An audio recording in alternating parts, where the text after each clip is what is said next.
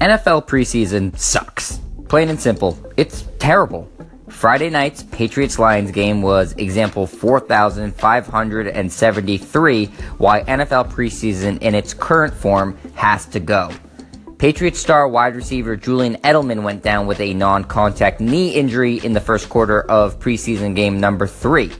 Initial reports say the Patriots believe Edelman has torn his ACL, which would cost him the entire 2017 season.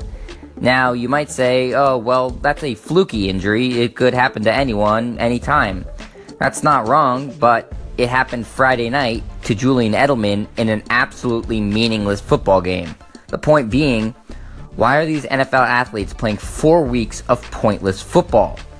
What's the real benefit here? It's certainly not for fans. The quality of the games is terrible, and there's no reason for the players to be giving 100%. It's obviously not for players. More football means higher likelihood of injury. They also aren't getting game checks for playing in preseason football games. The biggest beneficiaries are the coaches who get to see what their team looks like and try new schemes without costing their team regular season games. But on the flip side, I'm sure the coaches would rather a fully healthy team than extra weeks of prep time. So why are we still doing this?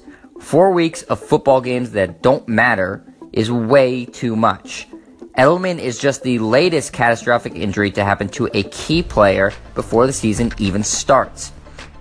It obviously is terrible for Edelman and a tough loss for the Patriots, but it also hurts the fans, who now don't get to see a great player on a potential Super Bowl contender.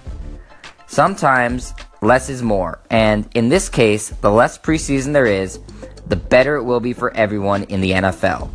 I'm Jet Stryer, and this is your home for the best quick-hitting sports news only on Anchor.